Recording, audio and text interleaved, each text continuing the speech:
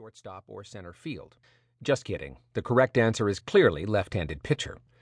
When it finally came time to push, I was given the job of holding leg number 2, a vital job that allowed me to be part of this magical process while also leaving me one hand free to check email and change my fantasy baseball lineup.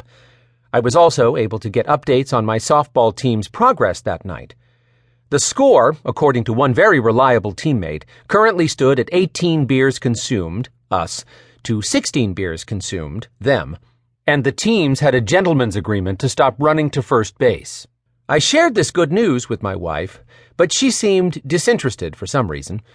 The doctor, on the other hand, offered up a high five. Just then, the moment we had all been waiting for arrived.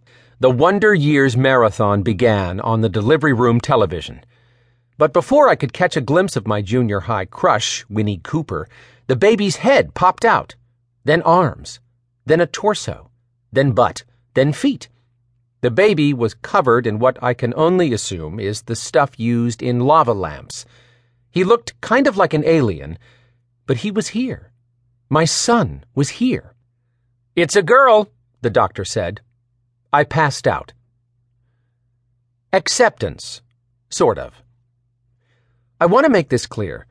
From the minute you lay eyes on your daughter, you will be absolutely enamored with her, and you'll be happy that you have a healthy baby girl. Though a monkey would have been pretty cool, too. Outwardly, I was happy. Inwardly, I was extremely scared. I had played this moment over and over in my head at least 1,000,000 times, and in each scenario, labor didn't involve insurance form paper cuts or lava lamp goo. The birth was simple. A stork whom I had named Marvin would drop off a baby boy. I would put a baseball hat on that baby boy and name him Pete the Hit King Rose Klems, after legendary ballplayer and professional autographer Peter Edward Rose. I would be the envy of my friends. I would also later pay Pete Rose $50 to autograph Pete the Hit King Rose Klems' forearm. But my wife, being completely unreasonable, would not allow me to name our daughter after Pete, or Babe Ruth, or anyone from the Transformers family, like Megatron. "We have a daughter," she said. "Your daughter deserves a beautiful name like Olivia or Nora." Here is the first in a long line of valuable lessons you are going to learn throughout this book. Dad lesson. Your opinion on important matters, like which TV shows to watch, and lesser important matters, like baby names, doesn't matter anymore. If you're lucky, you can occasionally choose the pizza place you are ordering from, but even that is hit or miss.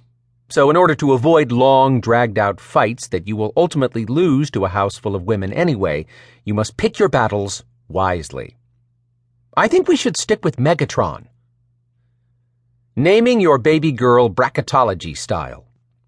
Picking a baby name is a battle royale that resembles the NCAA March Madness basketball tournament.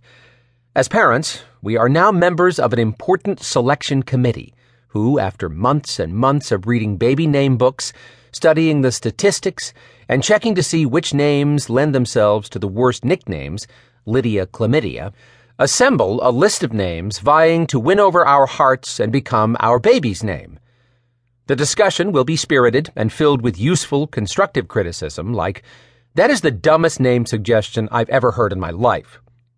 We rule out names of grade school bullies, ex-girlfriends, Hollywood socialites, names your parents have suggested, names often associated with dogs, and, reluctantly, video game characters. Sorry, Princess Zelda, I made a play for you.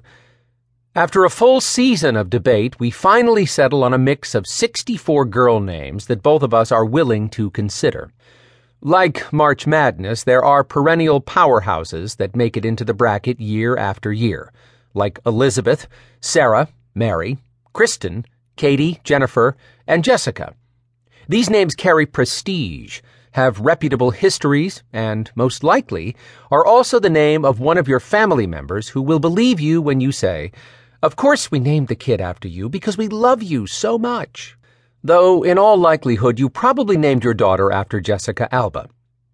The new millennium has added a few newcomers to the brackets that now show up every year, like Madison and Emma. These names get points for being trendy, and somehow